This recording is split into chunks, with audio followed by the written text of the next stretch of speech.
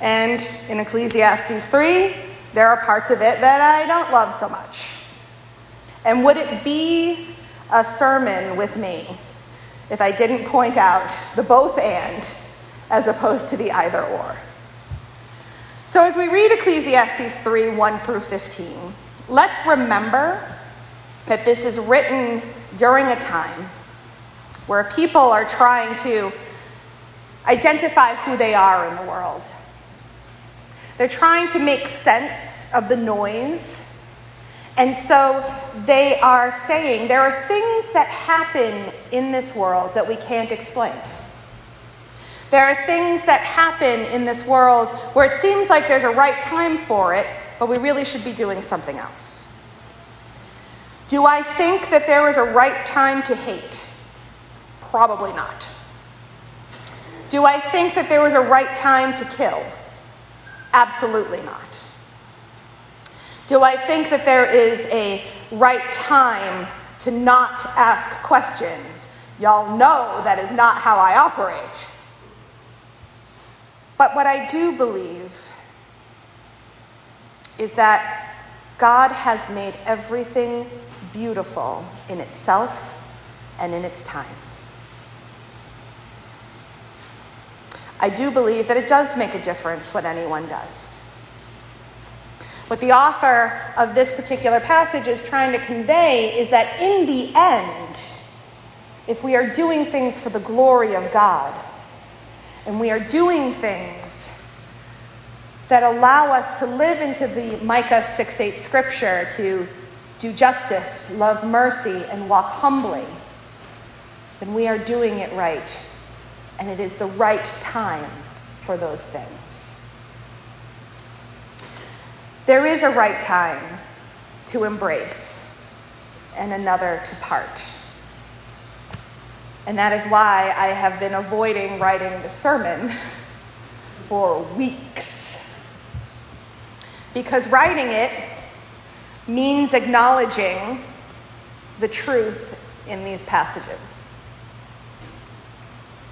It means acknowledging the changes that are about to happen. And now we are at a point where none of us can avoid the elephant in the room that this is my final worship service with you all as your pastor, but not as your friend. So I am preemptively asking for grace for an unpolished and emotional message, because there is a season for all things, and that does include, as we say in our prayers of the people, space for both laughter as well as sadness. That there is a time to give thanks, and that this is my time to say thank you to all of you for everything that you have blessed me with. Thank you for welcoming this brand new pastor into your midst and embracing her as one of your own. For showing me grace and showing me compassion. For listening to all of my outrageous ideas. And I'm looking at you, Hank, for not being afraid to reel me back in when I go a little too far. But also for being willing to try new things, even when they did sound completely outrageous, and for growing in faith alongside me.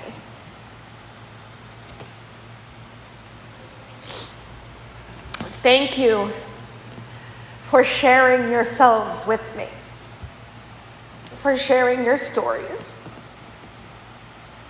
for sharing your joys and your heartbreaks, for sharing your families, for sharing your truth and inviting me to do the same. Thank you for working together to strengthen this community through not just declarations, but holy actions of inclusion and welcome. Thank you for being adventurous in your faith and in your spirituality. Thank you for being curious and creative, for bearing with countless Taizé meditations, for creating virtual community in book studies and in reflections, for always thinking outside the box, and for making something meaningful happen, even when the pandemic threatened to take the meaning out of everything. Thank you for the countless babies that we have baptized, for the families that we have supported, for the lives that we have changed together, for the journeys that we have taken, for the funerals and the memorials, for the songs that we have sung. I thank you for all of this. And lastly, thank you for loving me. Thank you for loving my family,